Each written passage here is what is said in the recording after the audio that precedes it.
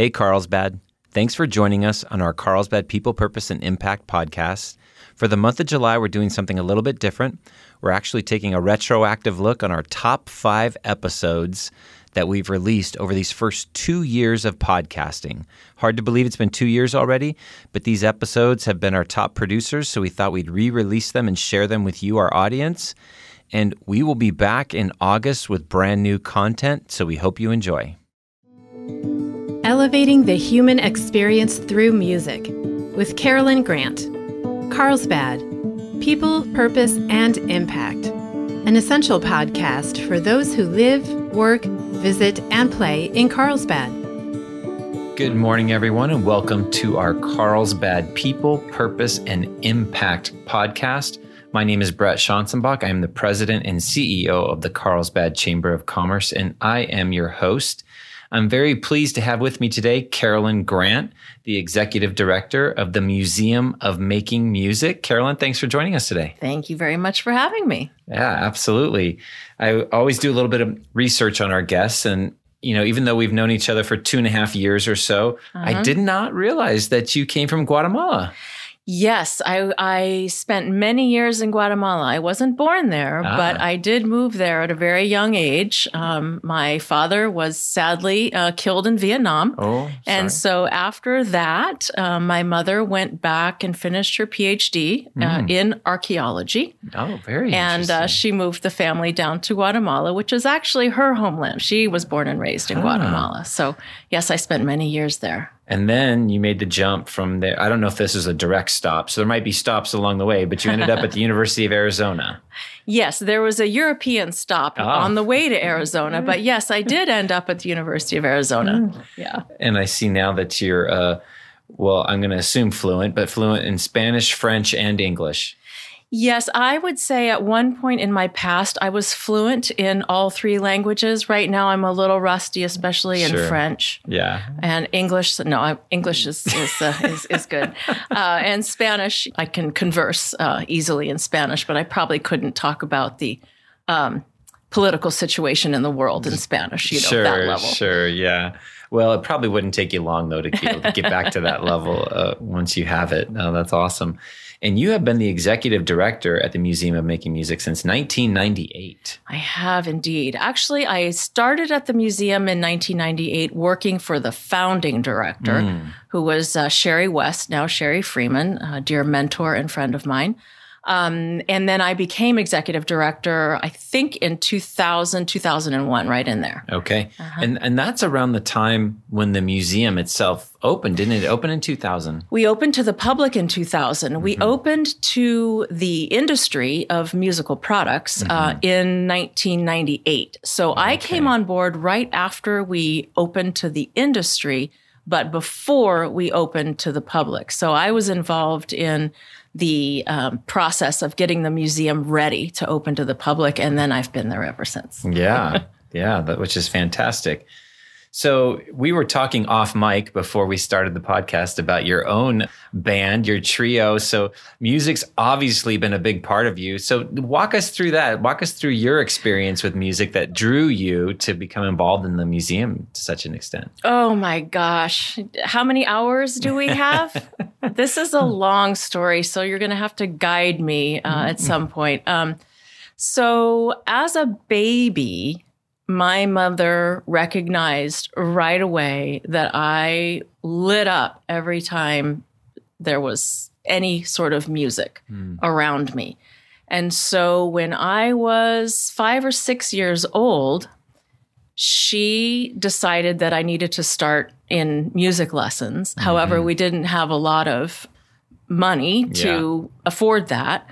So she took her grocery budget and carved out enough money out of her grocery budget to rent a piano and start me in piano lessons. And so that is how it all began. It is thanks to my mother. Yeah, and her sacrifices. Yes, absolutely. And so I took piano for many years and also ballet. The more I could be around music or involved with music, the better. Then I got away from music for a little while in Guatemala. And then when I got back to the University of Arizona, I started off in languages. And then, that I just always had that draw. I've got to play piano for whatever reason. So I started taking private lessons, and my teacher said that I should apply to the music school at University of Arizona. So I did, got accepted. I placed well in the piano performance program and did that for a couple of years, but didn't finish my degree in music. I went back to languages. Long story short, had one career, finished that career, got out of that career, and just said, I have to get back to music. So my whole life has been this in music, away from music, back to music, in, away, back. Until I finally decided that life is pretty short. And if I'm really going to live my passion, I better find a job that connects it all. Yeah. And so I spent 3 years going through that soul search, job search kind of thing. And it was very, very difficult. And I happened, there's a very long story behind that, but I'll just jump to the part where I finally wrote a resume with a very clear intention at the top, which was, believe it or not, I would like to work in a museum, preferably about music. And I took it to a temp agency right here in Carlsbad. And I laughed, they laughed, like, where are you going to find that job, right?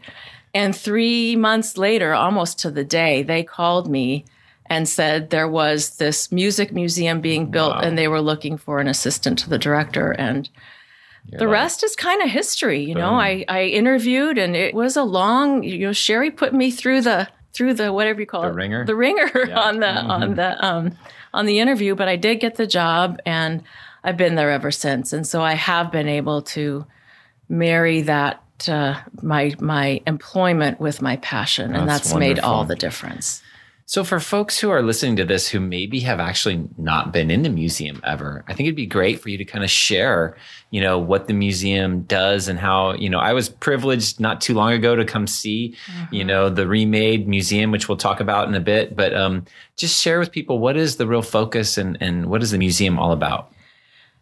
That's such a good question, and I'm very excited to answer this question, but I'm going to start by saying what we're not. Okay. So in the world of music museums, there are museums about the history of instruments. Okay. We are that to an extent, and we are not that. There are music museums that focus on a particular celebrity. We are not that. There are museums that focus on a particular genre, Rock and Roll Hall of Fame, et cetera. We are not that either. So we provide a very specific niche and view onto the world of making music. We are affiliated with a global organization, a trade association known as NAMM, which stands for the National Association of Music Merchants. It is a global organization that supports the makers and manufacturers of instruments, the retailers, distributors, and publishers, so the making and the selling of musical instruments and products. We are affiliated with that side of the music world. Right. So our museum talks about and presents the ecosystem of making music, meaning what goes into providing the tools that musicians, music makers need to express themselves through music. The end result of our work is the music. Yeah. But we're the behind the scenes story at looking at tools. Yeah. What tools do musicians need? Why do these tools change over time? What are the drivers of change behind instrument development and musical genre development? How do the two impact one another? So our museum is organized in 3 main themes. Making the instruments is the first gallery. And I can talk more in depth about what's in each gallery later. But the second gallery is providing the instruments. So entrepreneurship, retailing, distribution, how moments in history and our economic history have impacted the sale of musical instruments Sure. and the entrepreneur and the creativity that goes into surviving tough times, which is why I love being part of the chamber, because it ties in so closely.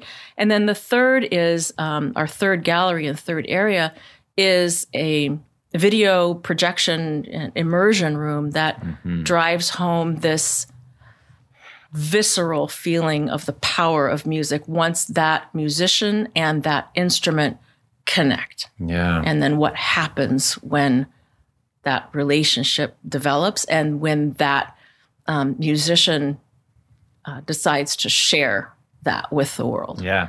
That video room was powerful. I mean, having just gone through and had a nice tour from yourself of the new remodel.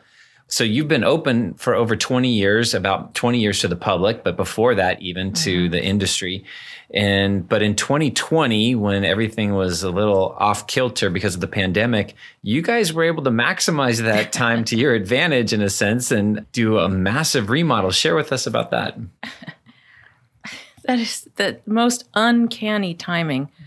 So we were planning on closing the museum in August of 2020 anyway. We ended up closing March 13th. So we basically stayed the course. We did speed up a little bit on the construction phase and got that going. But starting in March, we all went remote. We finished up all the design, all the architectural drawings, all of the behind the scenes. Well, not all. A lot of the behind the scenes work. Then a few of us went back on site last August and then watched the demo and reconstruction phase throughout. I think that was pretty much buttoned up in January. The difference where we really felt this extra time maximized, as you say, this extra time was we were going to originally open, we thought about February, then March, then April, and it kept getting pushed back. But what that allowed us to do was test things out and perfect things so that what we would have done, on days where we were closed after we opened to the public to assess and redo a few little things we were able to do before we opened, such as the audio, making sure the audio was working comfortably and correctly throughout the different galleries. So we really used the time to the absolute ultimate. Yeah. So now let's talk to the folks who had been there before the remodel and had, are familiar with what the museum was. But now, go into one of the exhibits in a little more depth for somebody and talk to them about the new interactive, you just talked about the testing the audio and all that stuff. So tease up a little bit for them if they haven't been back yet, because it just reopened very recently. Just last week. Yeah. So tease up for them what they have waiting for them. Yeah. So I would say as a general comment, what is waiting for them is a broader and deeper experience. There's a lot of information now to explore and a very different method in which to explore it. So what we have are displays of instruments, of course, and then we have touch screens in front of each display. And it is, once you've read the introductory panel on the wall, looked at the display, looked at some of the visuals, and then dive into the touch screen, that's where you dive in to this swimming pool of information. Yes. And we have it organized into stories. So there's a number of different stories about whatever theme we're presenting that you can dive into.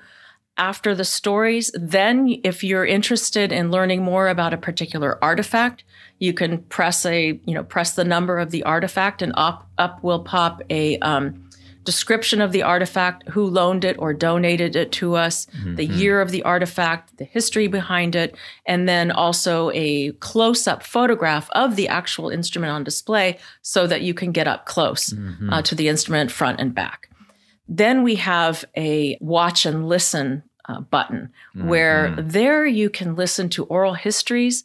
For those of you, familiar with the music products industry, you can listen to an interview with Henry Steinway. You can listen to an interview with Chris Martin of Martin Guitars. of Bob Taylor, Yep. of our own San Diego's Taylor Guitars, Yep. Jamie Deering of Deering Banjos right here in San Diego County. So you really can get to know the people behind these instruments.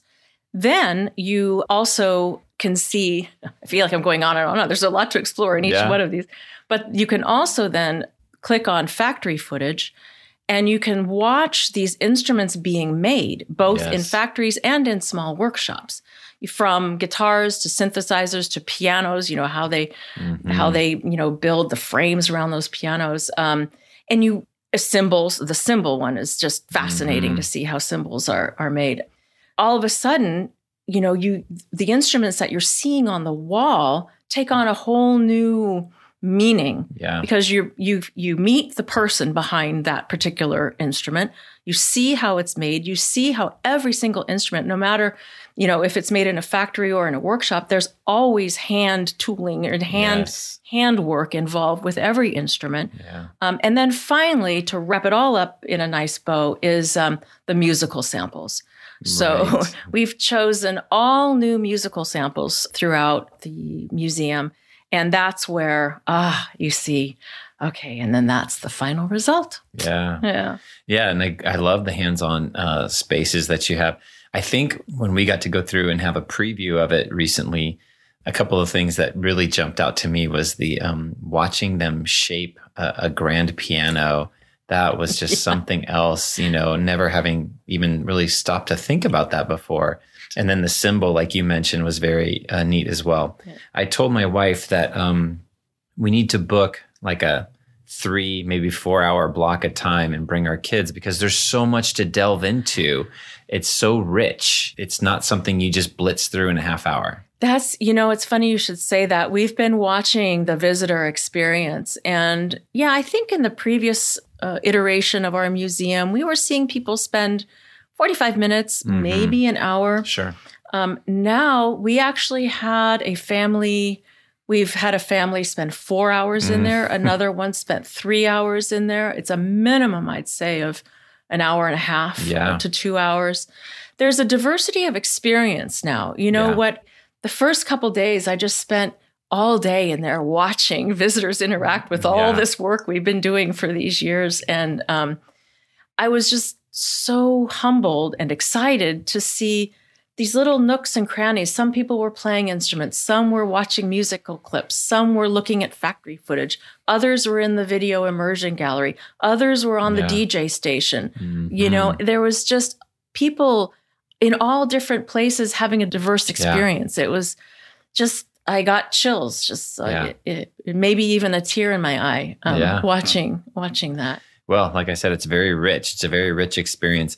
You have this phrase, I think it's on your website under like maybe your mission or values or something, but it says, I loved this, music and music making are essential elements of the full human experience. I really loved that and resonated with that. All of my children are in music and music makers. But I love that music making as an essential element of the full human experience. So share with us a little bit about that. Why do you think making music is so essential to a full human experience? Well, I wrote that phrase. Yeah, I bet you did. And I struggle trying to put into words an almost unnameable power. So the reason I wrote it that way is because you can have a wonderful human experience and not be involved in music,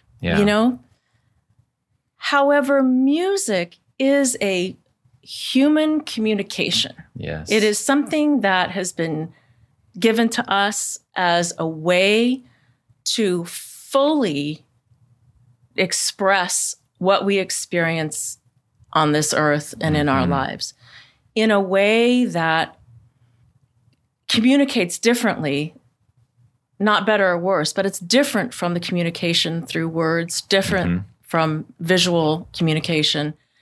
And in my opinion, being able to experience that level of human connection through the beauty of the musical sound or musical expression is something I wouldn't want anyone to miss out on in this life. Yeah. You know? Yeah. That's really well said. And I think, music cuts across cultures, and so there's so much we can connect to from music across. It's like it connects us all, and right now I'm enjoying and it's not just right now, it's been going for a trend that's been going for several years, maybe a decade or more, maybe longer, but where within the same song, you'll have artists, mix their different cultural backgrounds. I love that. And so you'll have, part of a song in Spanish and then part in English and or whatever the case might be.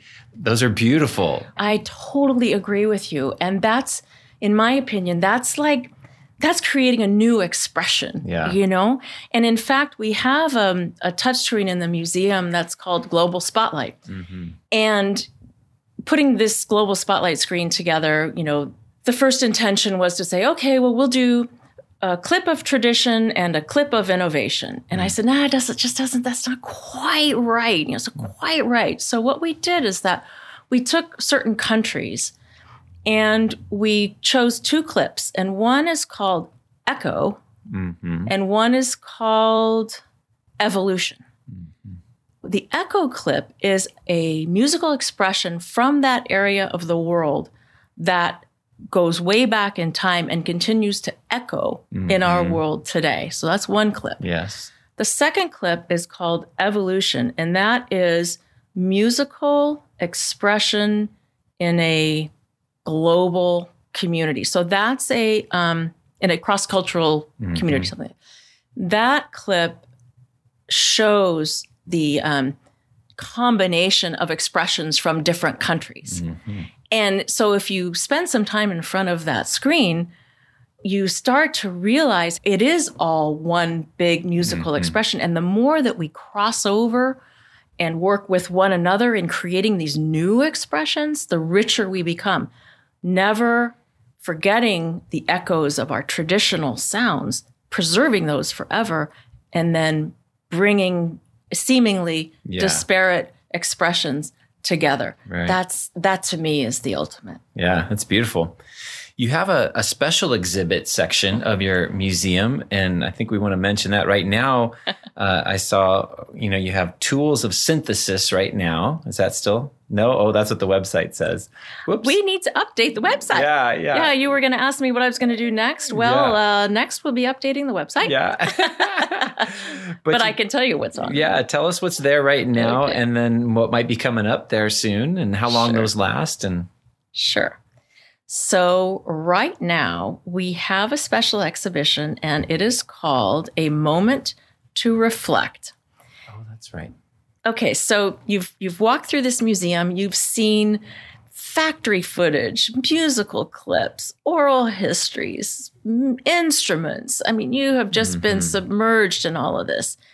And so the final stop in this Moment to Reflect gallery is we're asking the visitor to just stop a moment and think about where this desire to express oneself through and using an object, to amplify one's voice through the use of an object, where that goes back to. And so on display are objects of nature. Yeah. Rocks, sticks, bones, and it's just a meditative space for people just to take a moment and kind of bring it all full circle. Today we're a huge global industry, but it all started with that one little human desire to pick up an object and make a sound with it. Like the 2-year-old banging on a trash can, or just like that. Yeah. For sure. And that's wonderful. And so the special exhibits are temporary and then they cycle? Yes. So they typically are up around 9 months, sometimes 6, sometimes a year, kind of depending on the artifacts that are on display or the theme.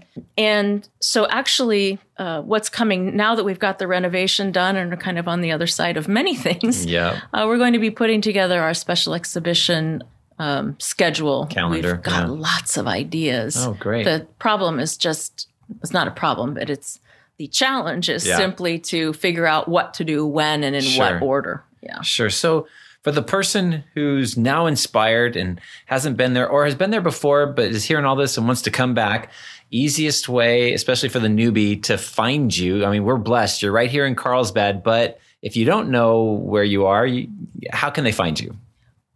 Go to our website, first of all, museumofmakingmusic.org. Google 5790 Armada Drive. We are right here in Carlsbad, right above the flower fields. Yeah, so between Legoland and the flower fields. Between Legoland and the flower fields, and on Armada Drive between Carl Strauss and GIA. Yep. So it's right on that street. Yeah, we are very blessed to have you as part of our fabric here in Carlsbad, and it's wonderful. Wonderful. I highly recommend it to everybody out there. I know my first visit was probably just a few months before the renovation started. So, and now, of course, I've got to see it since the remodel and everything. And I can't wait to take my daughter, who was with me the first time. I was describing, the new experience, and she can't wait to come back. And everybody's excited. So we'll be visiting soon, and we look forward to it. Thank you so much for taking the time to come and share your passion for music and to share about everything that's going on. Thank you so much, Brett, for having me. I really appreciate the opportunity, and do ask for me if you come to the museum. I'd love to meet members of our community. There you go. Ask for Carolyn Grant, the executive director. She would love to meet you. Thanks, Carolyn. Thank you. Thanks for joining us on our Carlsbad People, Purpose, and Impact podcast today.